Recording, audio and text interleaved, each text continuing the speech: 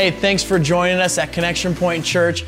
You know, we would love for you to stay connected, and a simple way for you to do that is to subscribe so that each week you can get notified when new content goes live. We'd also love to keep in touch with you throughout the week, and the best way to do this is through our Connection Point Facebook page. Now, with all that being said, let's go to this week's message with our lead pastor, Zach Maddox. Well, I imagine you've heard about the overreach of government, the killing of innocent babies, the abuse of power by government officials, and the disappointing example of some religious leaders. Yeah? So you've heard about the environment then that Jesus entered into when he came 2,000 years ago. Facing the Roman Empire, leaders appointed by Rome like Herod, who commissioned the killing of innocent children in Bethlehem, and a corrupt religious system led by Sadducees. You've heard of that, right? Yep. Well, the good news is the kingdom of God overcame the Roman Empire. It overcame power-hungry and prideful leaders, and it set in motion a people of God movement that changed the world, a movement that turned the world upside down.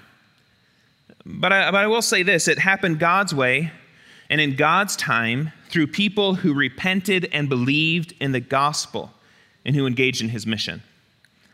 What I'd like to talk about today as we continue our Better Together series is a message about Jesus and politics.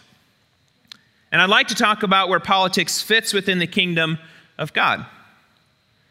Now, let me say this, and this is what, and the order matters, where politics fits in the kingdom of God, not where the kingdom of God fits in politics. I think sometimes we mess that up because there's a big difference. We cannot try to make the kingdom of God fit within our political agendas. We can't. However, we can sometimes use politics to advance the kingdom of God. We just have to make sure we're aligning ourselves with what God is already doing to see that happen. We as a people of God, we have a king. We live in a kingdom. We have God's word as our guide and a mission to fulfill. And the question we want to answer today is, where does politics fit in that? That's what we want to answer today. In other words, how has God used politics to advance the kingdom of God in the past? That's a good question, because that is what he is ultimately concerned about. And I would say we're obviously living in a rather interesting time politically. And I know people are wondering, where does Christianity fit into this? And I trust we're really going to find some good answers today. So if you have your Bibles, hey, I hope you do. I'm going to encourage you to turn with me to Acts chapter 1 as we take a look at trying to find answers. Where does this all fit in the world that we're living in today? Acts chapter 1, we're going to take a look at verses 6 through 10. So I invite you to stand for the reading of God's word. We stand because these are God's words direct to us. And so then we don't take that for granted. And so let's hear what Jesus has to say this morning about kingdoms. So starting in Acts chapter 1, verse 6. So when they had come together, they asked him, "Lord, will you at this time restore the kingdom to Israel?"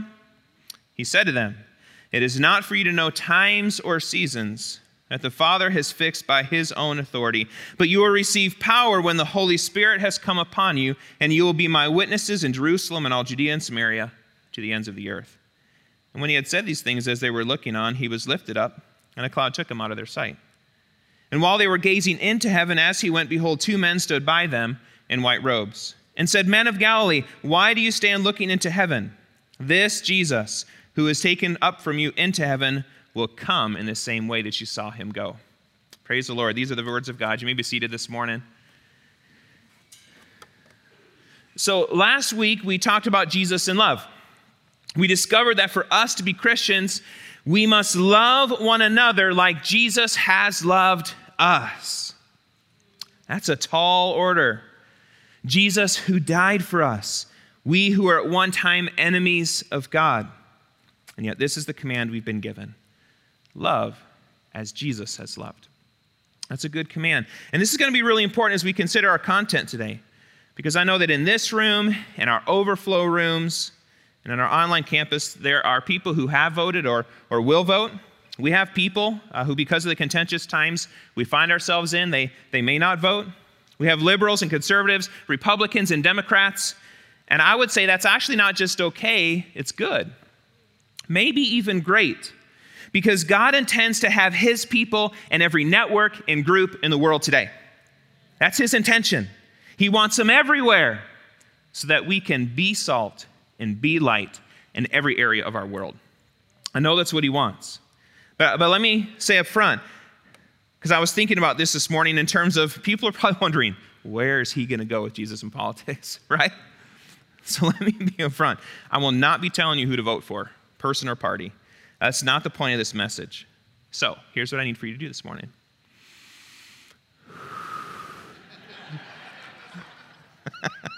Seriously, just breathe today, all right? It's okay. Take a breath. I don't want you sitting anxiously wondering, is this guy going to endorse what I'm going after, okay? I don't want you thinking that this morning. That's not the goal. And I share this up front because my concern in talking about this topic this morning, it's understanding there's a lot of emotions around this topic right now. I know that.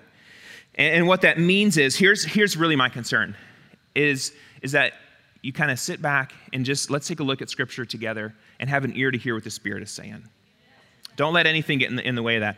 I'll be happy to talk with you after the service this morning, okay? So I'm telling you from the start, I simply want to help us all better understand what politics has to do with the kingdom of God and how we can see the kingdom of God advance in our nation today. Because let me tell you, that's what we need. We need God's kingdom to advance in our nation in major ways today. That's what we need to see happen.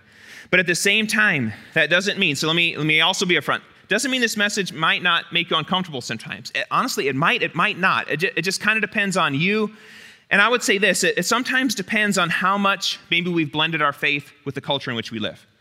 And I say this as a former missionary who was always going into cultures, and how do we make sure we don't blend Jesus with culture, but just let Jesus be Jesus? It's important. So I want to be upfront with you today because I love you. I love you enough to speak truth as it relates to Jesus and politics. So, obviously, I'm not talking about Jesus and politics to make anyone upset. That's never my goal. I did have one. So, I want to share with you the kinds of leaders I get to work with. I had one of my members of my church leadership team, which is staff and deacons. He offered this week, we used to have a drum cage around the drummer. He offered to bring that back up for this morning's message. But here's why. So, here's what's terrible. He said, because I'm going to pass out tomatoes on the way in. Not great. So, those are the kind of leaders I've been blessed with here. But here, I'd like to encourage you, please stay engaged from beginning to end. That even if I cover some things which might make you uncomfortable, I believe your spirit will bear witness to where we land the plane. I really do. So stay with me this morning. And I'd like us to consider the fact that Jesus was continually saying very uncomfortable things to his followers. He just was. If we read Scripture for all it's worth, it will challenge our mindsets and lifestyle choices. It just will. But that's a good thing because Jesus is trying to help us live a better life and better represent him to the world. So it's okay. So let's never run from the uncomfortable. That's where God does his best work. Always. He just does. And just like a parent who takes their kid to the doctor to get the medicine, and I can't say my kids like the doctor, but they know it helps them. So my heart is today that we learn how to live well in society in which we live in. And God's word can help us do that. So hear my heart this morning. Here's what I want. I want us to break off any shackles that have kept many in the church chained to broken systems and ideologies that lead to worry and fear. If you're worried and fearful this morning, there's probably something a bit off in your life with Jesus. There probably is. And I don't want us to live that way. So my goal this morning is that we walk out of here free today, free in spirit and free in heart and mind. We should. So that's what I'm going after. But at the same time, I was thinking about this message. I do realize some people think I should tell people how to vote or who to vote for because our nation is in a troubling place. But here's why that's not the point of this message. Because the kingdom of God is my main priority, and I know the kingdom of God is an unshakable, eternal kingdom that's not of this world. God's kingdom, it's unshakable, it's eternal, and it's not of this world. It's not. Before Jesus went to the cross, Pilate questions Jesus and asks him, "Are you the king of the Jews?" And Jesus replies, "My kingdom is not of this world." We're citizens of a different kind of kingdom. Peter, one of the disciples of Jesus, he instructs us, "Dear friends, I warn you, as temporary residents and foreigners, to keep away from the worldly desires that wage war against our very souls." We might not recognize there's things in this world today that actually wage war against our very souls. Some of the systems and things that we've got in our world, they do. And so Peter warns us, we're temporary residents and foreigners. The writer of Hebrews, he says, we are foreigners and nomads here on earth. We're looking forward to a country we can call our own. We're looking for a better place, a heavenly homeland. God has prepared a city for us. I can't wait for that city. God's eternal kingdom is in the world, but not of this world. God has prepared a place for us, we who are temporary residents and foreigners of this world. We have a better place, a heavenly homeland we're headed towards, and yet Jesus also came to inaugurate his kingdom on earth. So there's this tension that we live in. After the Israelites had been freed from slavery in Egypt by God and wandered in the desert, so they'd been wandering for 40 years, they approached Jericho to enter the land, and Joshua encounters the commander of the Lord's army.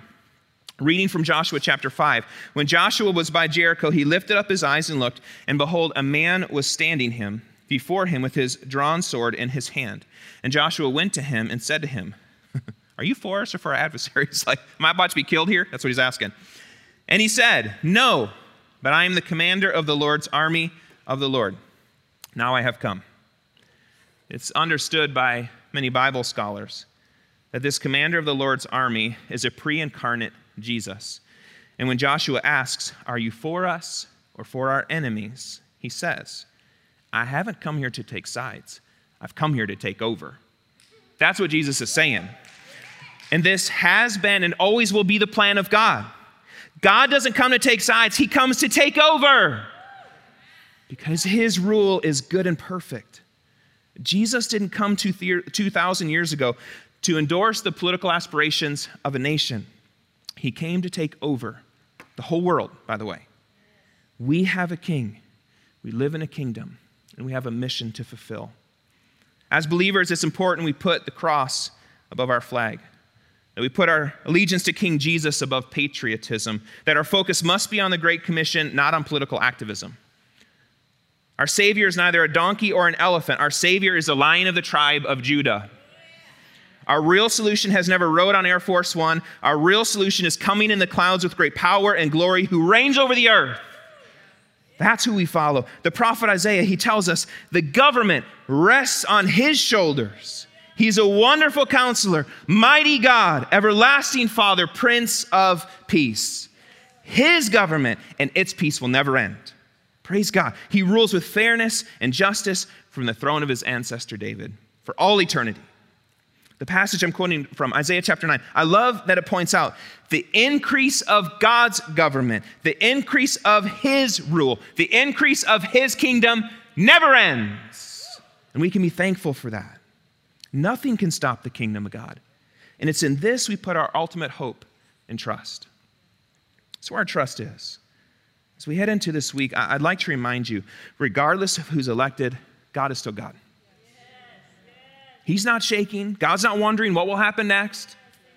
The writer of Colossians tells us that Christ existed before anything else. He holds all creation together. In other words, Jesus holds this world in his hands. So could I ask you this morning, what do we have to worry about? We serve a God who is always everywhere. He is bigger and stronger and mightier than any politician or political party. No law can stop the power of God. Whoever winds up occupying the Oval Office will not have more power than the King of Kings. So if it really is in God we trust, then it's in his kingdom we're meant to be most concerned. To otherwise put all our effort and energy into the securing and establishing of our own earthly kingdoms distracts us from what God really intends us to do. If we're most concerned with God establishing his kingdom, then we can look at what politics has to do with establishment of God's eternal kingdom in the right way through the right lens. That's what I want to do today, because there is a part that politics can play. But before we can look at where world politics fits within the kingdom of God, it's important to understand how it is the king establishes his kingdom. We need to understand that this morning. And what we find from our passage, going back to what we read this morning, we find the kingdom of God is established God's way. It's established his way. After the resurrection, Jesus spends 40 days with the disciples, teaching them about the kingdom of God. The disciples eventually ask, "Now that you've risen from the dead, will you establish your kingdom on earth?" And what does Jesus tell them? It's not for you to know times or seasons the Father has fixed by his own authority. Now I want to point out, notice, Jesus doesn't say his kingdom will not be established. I think that's important to point out because God's kingdom has come, is coming, and will come. The kingdom of God was inaugurated with the coming of Jesus, and it's going to be consummated at his second coming. That's our blessed hope. God's rule has already begun in our world. Praise God. Jesus has already dealt Satan an ultimate blow in the great holy war at the cross and subsequent resurrection.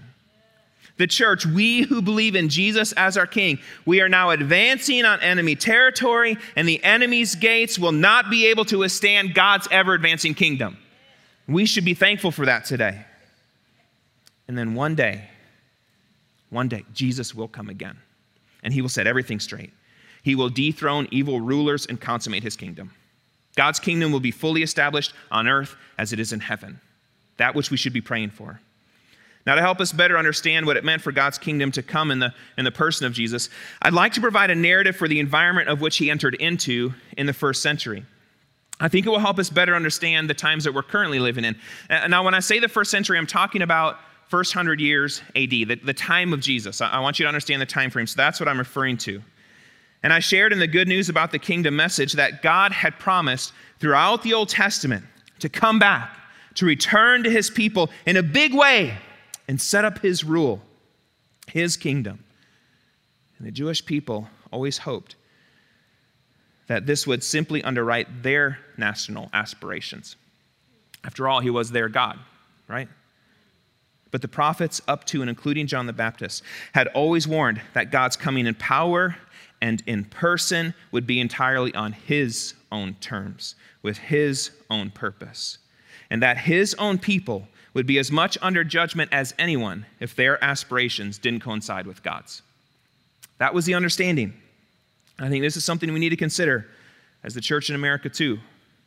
God's coming kingdom is entirely on his own terms, with his own purposes, in his own way, and it's vital our aspirations coincide with God's.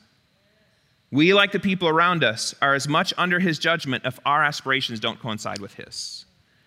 You see, when Jesus came in the first century, there was far more wrong with earth than anyone had supposed, so he had to inaugurate God's rule in a way no one expected.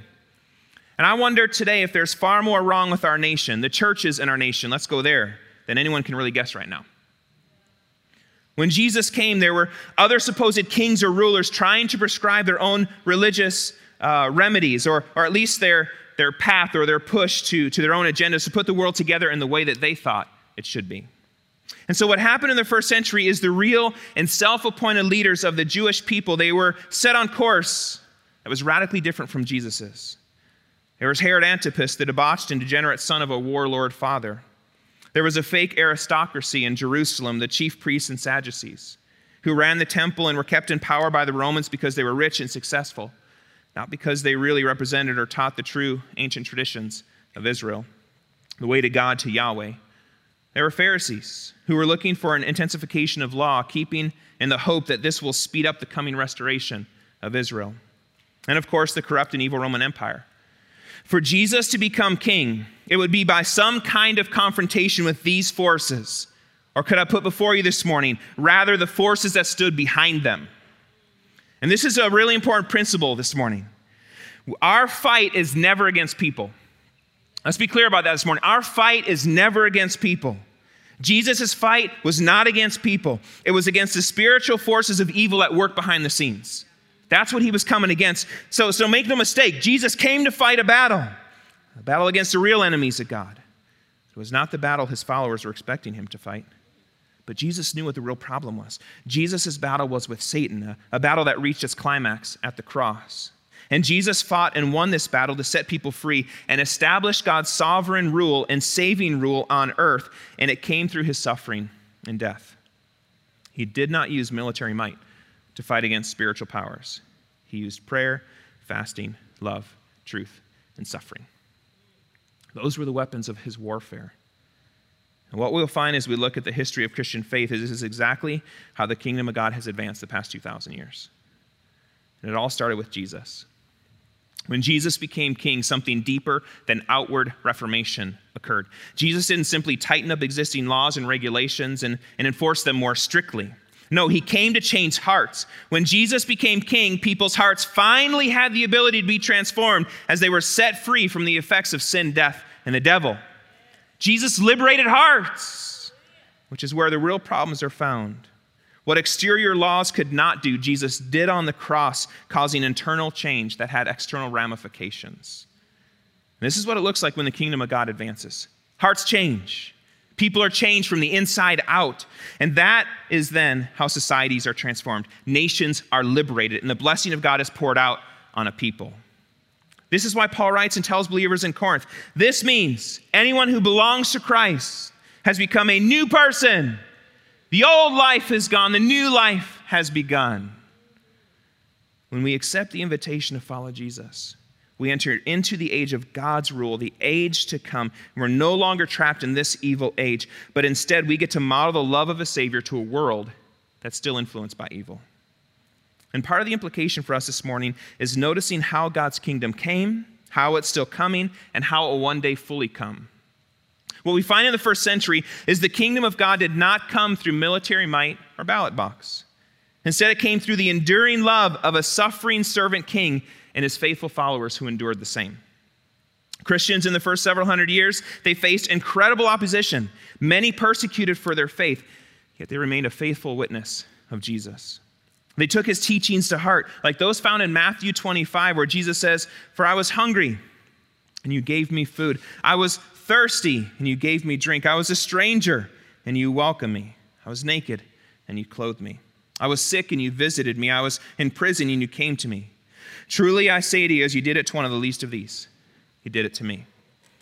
And so these early believers, they went after these teachings. And Rodney Stark, in his book, The Triumph of Christianity, he talks about how Christians in the first few hundred years, how they regularly met the needs of people, believers and non-believers, because mercy was a primary virtue of the Christian faith.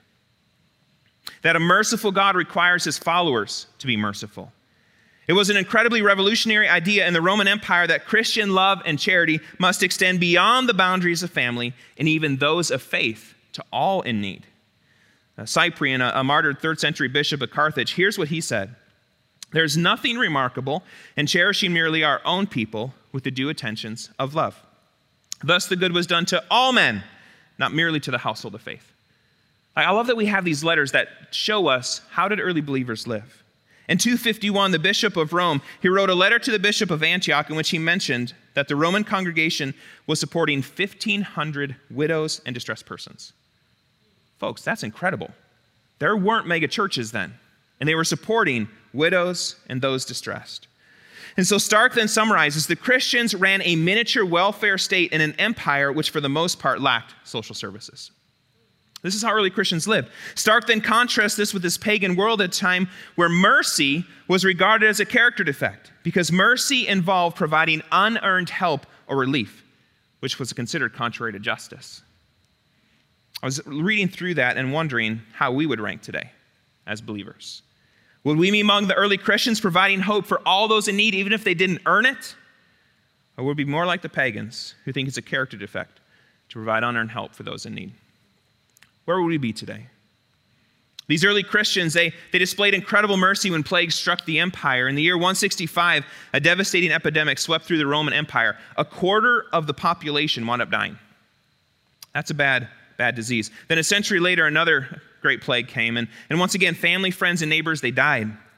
And the response for many is they flee. They would run from it or at least stay away from those that were sick. And this being the case of if a family member exhibited symptoms, you were actually tossed out into the street where people were dead or dying. And the pagan priests, they didn't bother to pray. They fled themselves because their gods really didn't care about human affairs. The idea of a merciful or caring God was absolutely alien to the non-Christian Roman. But then Christians, they claimed to have answers, and they showed up and took action. They cared for the sick instead of abandoning them, and in so doing, they saved enormous numbers of people, sometimes at the expense of their own life. Bishop Dionysius of Alexandria, he wrote a letter to his members. He says, "Most of our brothers showed unbounded love and loyalty, never sparing themselves and thinking only of one another. Heedless of danger, they took charge of the sick, attending to their every need and ministering to them in Christ. And with them departed this life serenely happy, for they were infected by others with the disease. drawing on themselves the sickness of their neighbors and cheerfully accepting their pains. The best of our brothers lost their lives in this manner, a number of presbyters, deacons, and laymen, as a result of great piety and strong faith. That was the Christian response to pandemics then. And what was the result of believers living like this? What happened to the early church, who simply met in homes, enjoyed food and fellowship, who met to discuss scripture and participate in prayer, who took communion every time they gathered, who took care of orphans, widows, and the diseased. They went from a movement of thousands in the year 100, labeled as a cult, burned as human torches in Emperor Nero's gardens, to by the year 300, they were a movement of more than 6 million people. That's what happened to these people. God was building his kingdom through the enduring love of his suffering saints, not through ballot boxes and military might. The early believers were citizens of heaven, and they acted as such. So early on, members of our denomination, the Assemblies of God, of which our church is a part, they affirmed loyalty to the American government while at the same time proclaimed their citizenship to be in heaven. They quoted Philippians 3:20, where Paul writes, "Our citizenship is in heaven, and from it we await a Savior, the Lord Jesus Christ." The founding men and women of the Assemblies of God were caught between the times, their time and the time of Christ's return. It's a time we're still stuck in between. And it was the kingdom of heaven identity that kept them from endorsing war efforts, and for many, even to participate in voting. Many of you may not be aware the Assemblies of God had an official statement on war and peacemaking on file with the United States government from 1917 to 1967. It read, "Therefore, we as a body of Christians, while purposing to fulfill all the obligations of loyal citizenship, are nevertheless constrained to declare that we cannot conscientiously participate in war and armed resistance, which involves the actual destruction of human life, since this is contrary to our view of the clear teachings of the inspired Word of God, which is the sole basis of our faith." That was our roots. And why am I bringing this up? Because I want us to understand our movement has always been about going back to God's Word, to his original design for the church, the teachings of Jesus, Holy Spirit empowerment, and the understanding that although we live in this world is not our home. That our main concern has always been the advancement of God's kingdom. And that while earthly nation states advance through military might and ballot boxes, historically the kingdom of God has moved forward through the enduring love of its suffering saints. 2,000 years of church history proves this. The kingdom of God is established his way. And the kingdom of God is established in God's time. The kingdom of God is established in his time. But Pastor, you haven't told us what politics has to do with the kingdom of God. What we find is that although God doesn't have to use political systems to advance his kingdom, like the examples I've given, we know from Scripture God establishes governments and rulers. Here's what we find in the New Testament book of Romans chapter 13. Everyone must submit to governing authorities, for all authority comes from God. And those in positions of authority have been placed there by God. So what this means is God somehow works through governing authorities. He can even work through bad ones.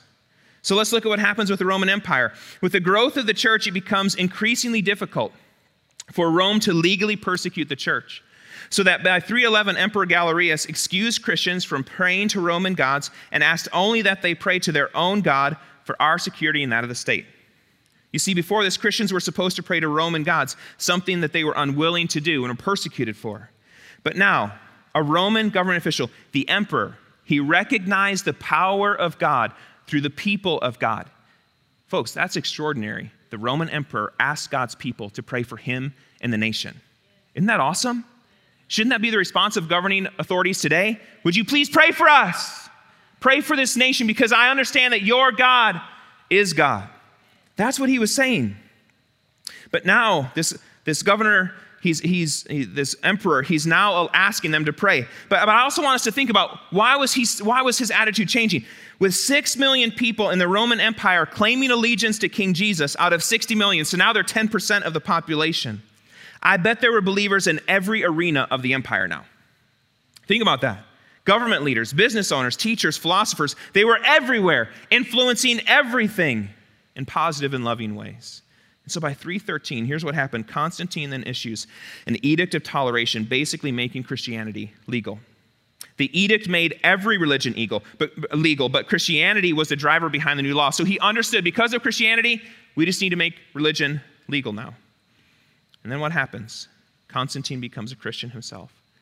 Unheard of. A Christian emperor? After generations of failed attempts to stamp out the Christian faith, the emperor himself joins the faith. That's absolutely crazy. That'd be like a wealthy secularist businessman becoming a genuine follower of Jesus. Is that really possible? I think so.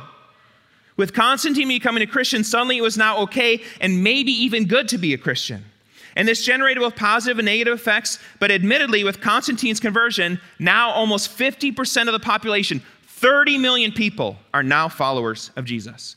That's a 433% increase. And you know I'm a math guy, so I got to figure that out. That's crazy. In 50 years' time. Now, it took hundreds of years to get there, but God was advancing his kingdom, and he did it both with and without political endeavors. But how else have we seen politics advance the kingdom of God? We've had Christians like William Wilberforce work in political environments to pass legislation for the betterment of others.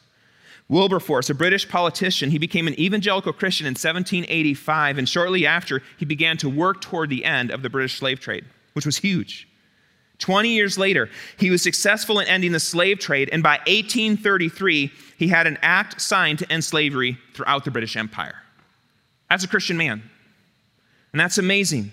The political arena has been used to advance kingdom of God values. Absolutely.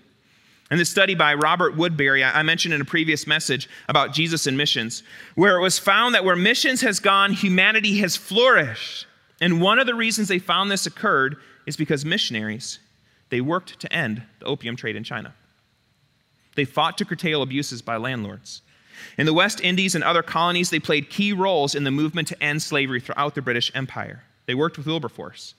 They worked to have land returned to the native Xhosa people of South Africa, and they also protected tribes in New Zealand and Australia from being wiped out by settlers. Part of sharing the gospel in word and action has historically involved Christians being involved in political endeavors as part of heaven intersecting earth, as part of the coming of the kingdom of God. And you can see some of that between the political parties and our nation. Although we've got multiple political parties, we still mostly are a two-party system, Republicans and Democrats. And when you look at what would be kingdom of God values, think about these values. Scripture behind every one of them. Things like being for people, all people, from womb to tomb. Things like taking care of the least of these, the marginalized, the minority, the refugee, the immigrant, the poor, those in prison, the sick, orphans, and widows. Taking care of our environment. All of these things are in Scripture, and you can see those things in differing ways between our political parties. And that's why I think people sometimes find Christians politically confusing. Because if you really hold to Scripture, God's word as our guide, you'll find it hard to fit into our current political system. You will. You'll find yourself, here's what I have found. I have found myself too liberal for my conservative friends and too conservative for my liberal ones. Like we become equal opportunity offenders, right?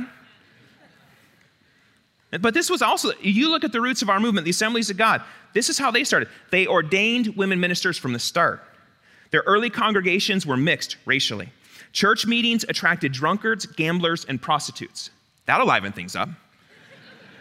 Our movement was initially considered too liberal for other denominational likings, and our social gospel, as it was labeled, kept us out of fellowship with other evangelical circles at first. And yet, this is what we're called to do. We allow our allegiance to the kingdom of God influence our political endeavors. We don't allow our political allegiances to influence the church. There's a big difference. And I think sometimes that's where we maybe gotten a little bit off track. There have been times where Christians have engaged in politics in order to advance their personal or maybe denominational agendas. Now, a good question to ask is what's caused the Assemblies of God? What caused them now? So started as this movement that was, citizens of heaven allegiance, but then we realized, well, maybe we should have some involvement. So they held this line, but by the 1940s, leaders within the Assemblies of God thought it was necessary for evangelical Christians to have a voice in our country. So they joined a fellowship with other evangelical churches in order to have a voice before the government. And do you want to know what they wanted a voice for? I thought this was interesting. Radio programs. Radio. In the 1940s, there was actually this move in our nation to start to silence religious broadcasting.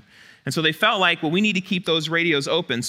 And part of that is they made enormous investments in gospel radio programs, and they didn't want to lose it. So they decided to get evangelical churches together to advance that political agenda. So when you look at the history of Christian political involvement, there are positives, absolutely, like people freeing others from slavery. There are questionable endeavors where it seems like we've been more concerned with protecting personal investments, protecting our tiny earthly kingdoms, than just sharing the gospel in word and action. So I think we've got to be careful. I do. Because I think one arena is blessed by God and the other, I'm just not sure. I think about this for a minute. Do we really think God needs things like radio stations to change the world? He'll use it, but I think he can work well beyond that. As we look at Christian history, most of the time, he uses individuals who love their neighbors well. That's how he advances the kingdom. If you look at very early Christian history, you'll find Christians did not engage in war until after Constantine legalizes the faith. Christians start constructing large church buildings, acquiring land and property and all sorts of things, and now they think they have things to defend. So that's when church leaders came up with things like just war theories in order to go and killing for the retention and protection of personal property. They kind of forgot things like Hebrews chapter 10, where it says, "You joyfully accepted the plundering of your property, since you knew that you yourselves had a better possession, and an abiding one." We always have to remember God's kingdom has far more to do with rule and reign than realm. Rule and reign. And I mention this because I think it's important we engage in politics for the right reasons, which includes more than the securing of our own tiny kingdoms and perceived resources. God secures his kingdom. If you hear nothing else, hear that this morning. God secures his kingdom. He does it all by himself. So what does politics have to do with the kingdom of God? When we love others and care for others, we will be inclined to help others who have been wronged. And sometimes this includes pursuing political endeavors for the sake of seeing others set free. This seems to be the most proper use of politics toward the advancement of God's kingdom. Any other use seems to reduce our saltiness and diminish our light. But what I've wondered, if we've sometimes engaged in politics because we like to speed up God's advancing kingdom. God can appear to move slowly sometimes. You caught on to that? God, why are you taking so long? I would imagine there were times when the believers in the first several hundred years wondered why his kingdom was not advancing more quickly. But we must keep in mind, God's kingdom comes into the lives of people in its own way, in its own time. It just does. And for sure, that can sometimes seem very slow.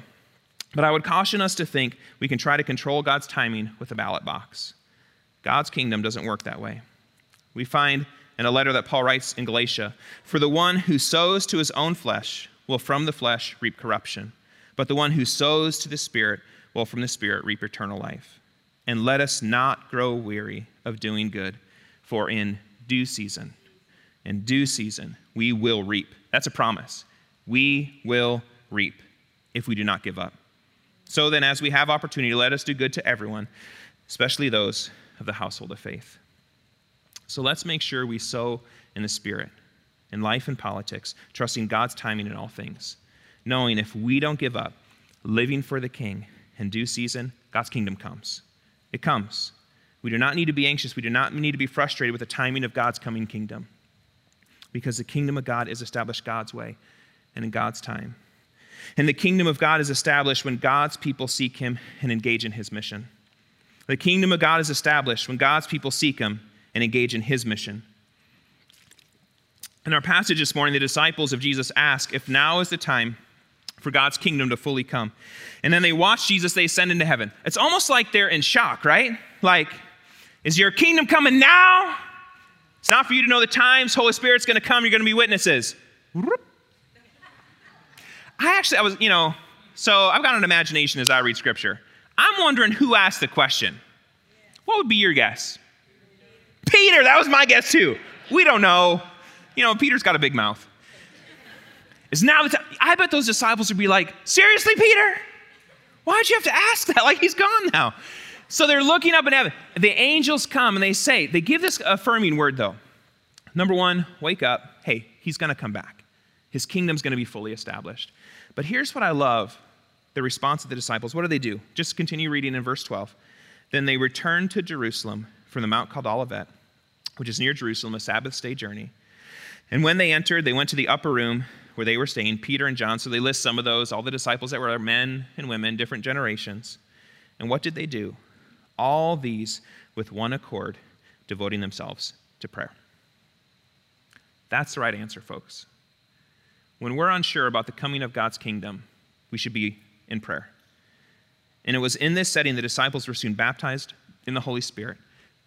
Peter preaches, 3,000 enter the kingdom, and God's kingdom takes off. We should always be people who return to God in prayer because we're after the advancement of his kingdom, because it was his kingdom that eventually overthrew the Roman Empire. His kingdom did. We'll find later at a house church in Antioch, believers are gathered together in prayer. And here's what we find in Acts chapter 13. Now there were in the church at Antioch prophets and teachers, Barnabas, Simeon, who was called Niger, Lucius of Cyrene, Manaen, a lifelong friend of Herod the Tetrarch, and Saul. While they were worshiping the Lord and fasting, the Holy Spirit said, "Set apart for me Barnabas and Saul for the work to which I've called them." Then after fasting and praying, laid their hands and sent them out. Always the posture of the church is one of prayer, which somehow allows us to advance the kingdom in ways we could never do it before. And I love what happens as Paul gets sent out. Here's Acts chapter 17. Now when they had passed through Amphipolis and Apollonia, they came to Thessalonica, where there was a synagogue of the Jews.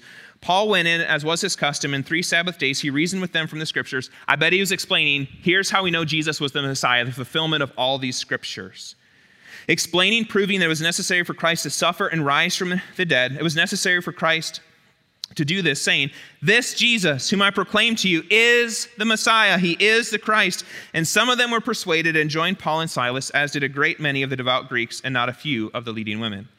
But the Jews were jealous, and taking some wicked men of the rabble, they formed a mob, set the city in an uproar, and attacked the house of Jason, seeking to bring them out to the crowd. And when they could not find them, they dragged Jason and one of the brothers before the city authorities, shouting, "These men who have turned the world upside down have come here also."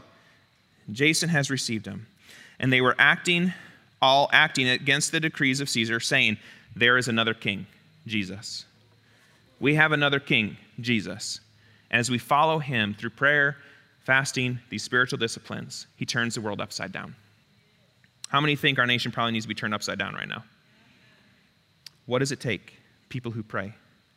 God advances his kingdom through prayerful people who seek him and engage in his mission.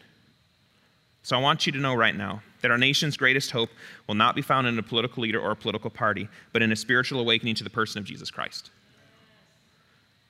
And that awakening, let me say, it first needs to happen in a repentant church. I shared a message in 2016 before the last presidential election called Heal Our Land. It might actually be worth you revisiting sometime this week. And in it, I shared God's answer for our nation because I know that's what people are really after right now. How can we fix this? That's why it's emotional. What political party will ensure me and my family's future? What person will make sure the next 4 years are better than the ones before? And the answer I gave then is the answer I'll give now because I don't think the church responded then, but I'm praying the church responds now. I shared a message from 2 Chronicles 7:14 where scripture says, "If my people are called by my name, humble themselves and pray and seek my face and turn from their wicked ways, then I will hear from heaven, forgive their sin, and heal their land." The problem with our nation is not politicians. The problem with our country is the church. Specifically a non-praying church and unrepentant church. The church, much like the Pharisees in the first century, has thought our hope lie in a greater intensification of moral laws, hoping this would speed up the coming of God's kingdom in our nation instead of through the enduring love of suffering saints. Instead of by taking care of those affected by poverty, prison, and sickness, and instead of by loving our neighbors, all of our neighbors. Instead of sharing the gospel in word and action, instead of being a humble people who seek the face of God and turn from our wicked ways. 2 Chronicles 7:14 points out that a praying people who seek God's face turn the course of nations. Can I tell you, always, a praying people, a committed church who are committed to this, turn the course of nations. Always. So let me be clear this morning. God's formula for advancing his kingdom in America, God's answer is for you and me to pray. It is. And it seems simple, doesn't it? But for some reason, it's like the last thing we do. We seek answers through politics instead of through prayer. If we just elect the right people and enact the right laws, then America will be saved, we think. But when you really stop to think about it, that doesn't make sense. Because what plagues America is not a political problem. The issue in America is not a social problem or a moral problem. The problem America is facing, it's not economic. These issues, they're nothing new. Look at our history. The problem our country is facing is a spiritual problem. We're dealing with an issue of faith. We've got too many unbelieving, non-praying Christians in American churches. So what makes us think a political answer will solve a spiritual problem? Let me ask a few questions. If we elect someone as president who believes exactly as we believe, and every federal, local, and state official all believe just like us, will that solve the problems in America? Imagine we get all the laws right. Zoning, tax laws, immigration policies, crime bills, exactly the way we know it ought to be. Will that usher in the kingdom of God? Would the hearts of parents really turn toward their children? Would all marriages be the model of faithful love? Would greed and pride be legalized out of existence? Would that solve the problem of sexual immorality and addiction? Would prejudice and racism disappear? Of course not, because no human system has the ability to change the human heart. And Jesus knew it. So if politics isn't the answer, maybe the answer is petitions and protests. Maybe we need to protest every place or every person who's guilty of evil and petition against everything we can think of. Would that solve it? Would that advance God's kingdom in our land? Of course not. No human system has the ability to change the human heart. Reading from Jeremiah 17, this is what the Lord says. Cursed are those who put their trust in mere humans, who rely on human strength and turn their hearts away from the Lord. But blessed are those who trust in the Lord and have made the Lord their hope and confidence. And we try a lot of answers. Angry emails, politics, petitions, protests, intimidation. We try all these things instead of prayer. Now, don't get me wrong. I'm not against Christians in political office. There's nothing wrong with that. Christians can and should be involved in city, state, and national leadership, as I've already stated with examples like William Wilberforce. That's a really good thing. We should be involved, but never mistake involvement for God's answer. We have God's answer clearly revealed in Scripture. We just aren't doing it because prayer is hard work. Prayer takes discipline, time, and effort. Prayer is not seen. Typically, if you want to ensure a small crowd, announce we're going to spend a night in prayer. It's like crickets. But we've got to get back to the foundation of the strength and power that's found in prayer. There is strength and power found there that we can't find any other way. And I would say, we do a lot of things well, but to be honest, I think we could do prayer better. Prayer is much more difficult than posting another angry Facebook post. Prayer takes focus and effort. Prayer puts the emphasis on God instead of on us. There's no glory in prayer.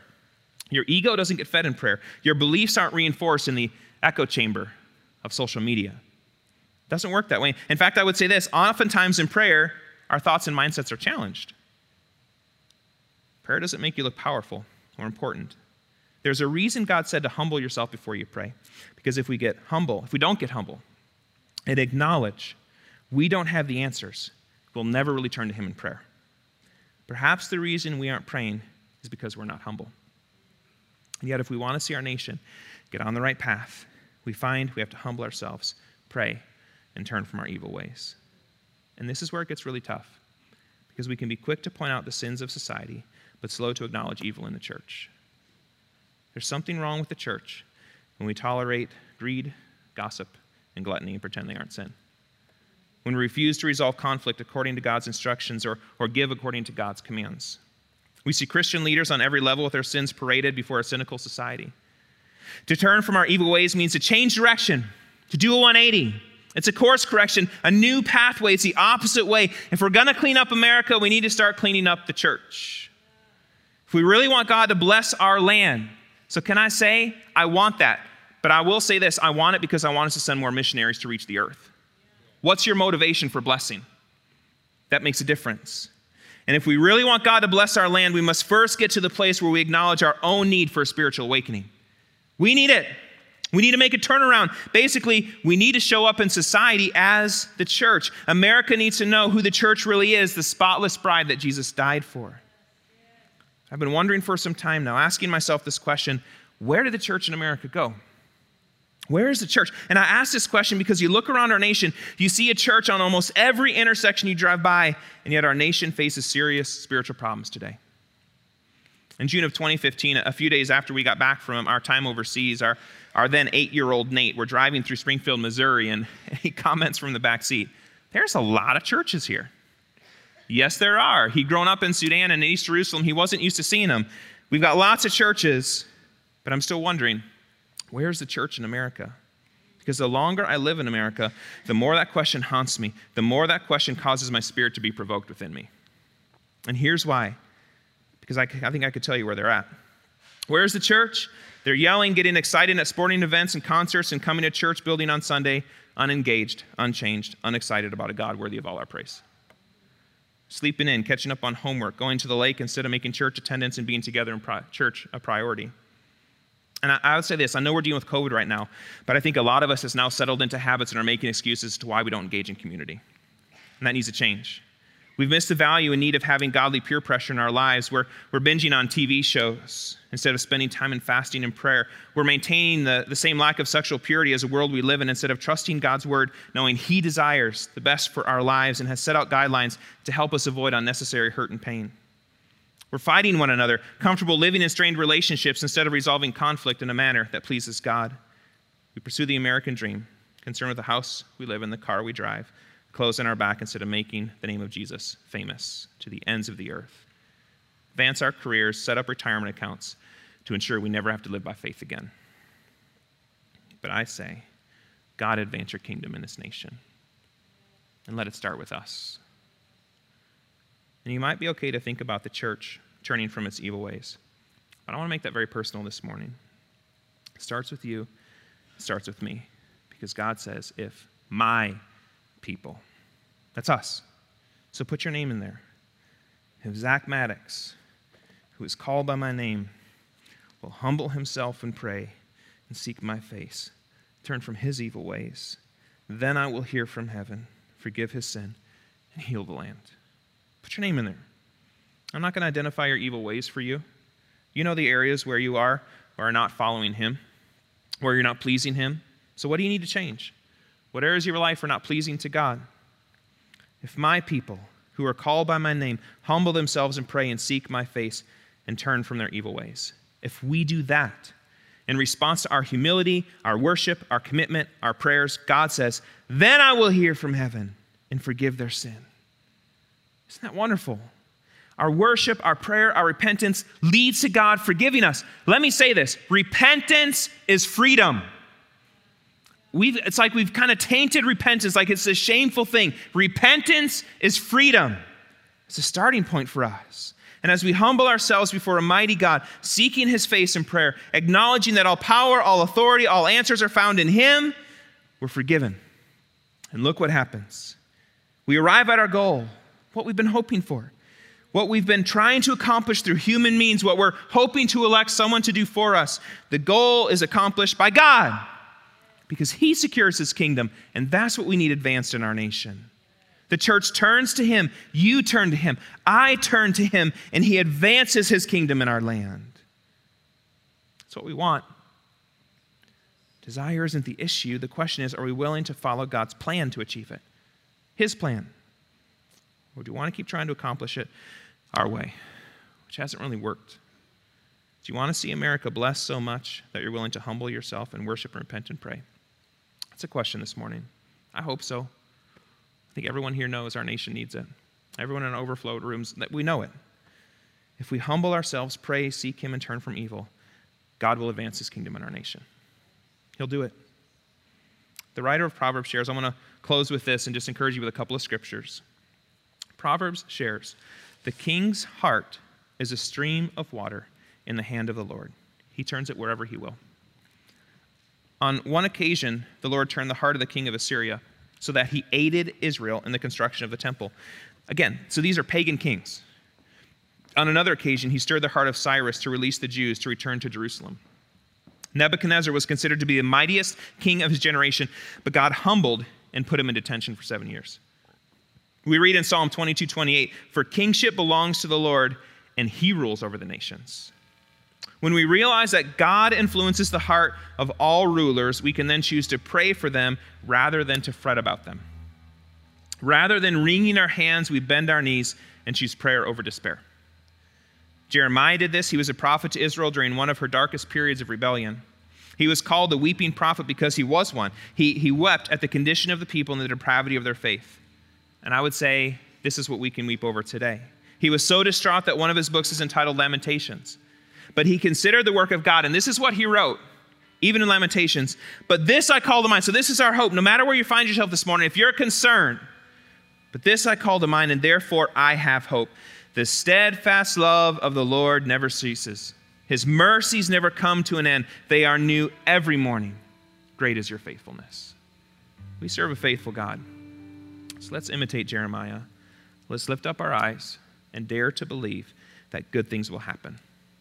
Dare to believe that God was speaking to us when he said, in everything, God works for the good of those who love him. Let's hope that way this week. When you came in today, you should have picked up a communion cup. We're going to handle communion a bit differently this morning. Paul in 1 Corinthians, here's what he says. In chapter 11, whoever therefore eats the bread or drinks the cup of the Lord in an unworthy manner will be guilty concerning the body and blood of the Lord. Let a person examine himself then, and so eat of the bread and drink of the cup. For anyone who eats and drinks without discerning the body eats and drinks judgment on himself. As I was working through the message this week and know that we're going to take communion, here's what I'm going to actually ask you to do. I want you to take that cup home with you this week. As it relates to examining our hearts, I don't think we give it enough space here. So what I want you to do is go stick that on your fridge, go stick it on your kitchen counter, go stick it on your nightstand. Find time this week to truly examine your heart. I'm serious about this. If we really want our nation to look different, then we have to start with us. You need to draw a circle, stand in it, and say, God, start the revival there. That's what we've got to do. I'm dead serious about this. We don't have a whole lot of other things to really put our hope and trust in right now. But we have a God who's faithful, whose mercies never end. Great is his faithfulness. So what I want you to do is take time this week. Find a time for personal repentance before the Lord. Surely there's something in your life that you realize, man, I've fallen short in this area. If you change, things around you change. That's just the way it works. It really is. So take it home, take a time of personal repentance and prayer. And here's what I would like to encourage you to do. Either in your life group, if you're in a life group, you guys could take communion together corporately. If you want to come back on Friday night for prayer, then we'll take communion on Friday night together. Because I'd actually like Friday night to be a time of not just personal repentance as we approach, but then a time of corporate repentance. I truly believe God will do his greatest work through the church that's repentant and prayerful. And God will do it. God will do it. We just have to trust him for it, but we still have to approach him humbly in prayer, seeking his face, turning from all those things that don't please him. So my encouragement is take that home and let it be a reminder for you this week to approach him sometime. Set up the time. Wake up early one morning. Stay up later one evening. Find the time to spend with him and then come back on Friday. At 6:30, we'll have prayer. At 7:30, we'll do communion. So if you want to plan around that, then I'd encourage you to do it. And here's what we're going to pray that night as a part of our prayer time. God, would you bring about a great awakening in America and the world? I've shared with you, I believe the world is poised for it because crisis precedes awakenings. So we're right there. So we're going to pray for that. We're going to pray that God's people's hearts would turn back to him, that the American church, God's people, would humble themselves, pray, and turn from their evil ways, that we would enjoy the peace that only he can bring, that the ugliness of racism and hate would stop, that he would guide the hearts and minds of our government leaders. And then going off of the scripture Shelley shared this morning, that his church would always be joyful, never stop praying, and thankful in all circumstances. Those are things we want to pray about. So take your communion cup home today. Have it as a reminder, and then bring it back on Friday if you want to take it with us. Maybe your life group will take that together. I'm going to encourage the music team to come. I'm going to encourage you to stand as I close in prayer this morning.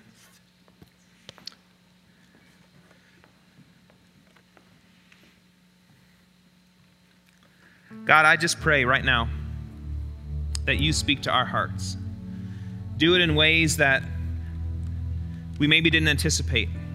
Do it in ways that we maybe couldn't have imagined before. God, I just pray that you'd help us spend time in these scriptures this week and approach you humbly in prayer with a repentant heart, knowing, Jesus, that you desire liberation in our lives. You want to set us free, but that has to happen as we say, God, I don't want to be concerned about my tiny earthly kingdoms. I want to be concerned most about your eternal kingdom. And so, God, I pray that we would rest securely in your kingdom as the people of God. I pray for anyone here in this room that's struggled to do that. I pray, Jesus, you give them the strength and steadfastness to do it. God, I pray that you would guide us this week and the weeks and months to come as your church. God, if we want to see a different nation, we need to see a different church. And so, God, I pray that you'd help us to be that church. I pray that you'd help us to be the people you've called us to be. Let us be salt. Let us be light. Let us be salt. Let us be light in our neighborhoods. Let us be salt. Let us be light in our homes. Let us do it in our workplaces, God. And Jesus, we know that in your time and in your way, your kingdom's going to come in our lives, in the lives of those around us, in this nation. And So God, we just thank you for your loving kingly rule. And God, we just ask that we would align ourselves with you in all things and in all ways. God, I pray for those this week as they look to the polls. Some have voted, some will vote. I pray, Jesus, that you would give them guidance as we take a look at what does politics have to do with the kingdom of God. I just pray, God, that you would give them your wisdom, God-listening hearts, that they would respond to you in the way that you desire, Lord. May they have ears to hear what your Spirit is saying, and then feet that are quick to obey it. God, we trust you. Our hope and faith and trust is in you today. We thank you, God, that you have established your unshakable, earthly, and eternal kingdom. It's coming, God, and it's going to come in fullness still. And so, God, we can put our hope and trust there. So, Lord, I just pray as we close in song, as we pray about our soon-coming King, I pray, Jesus, that we could have hope in you today, our eyes on you. In Jesus' name we pray. Amen.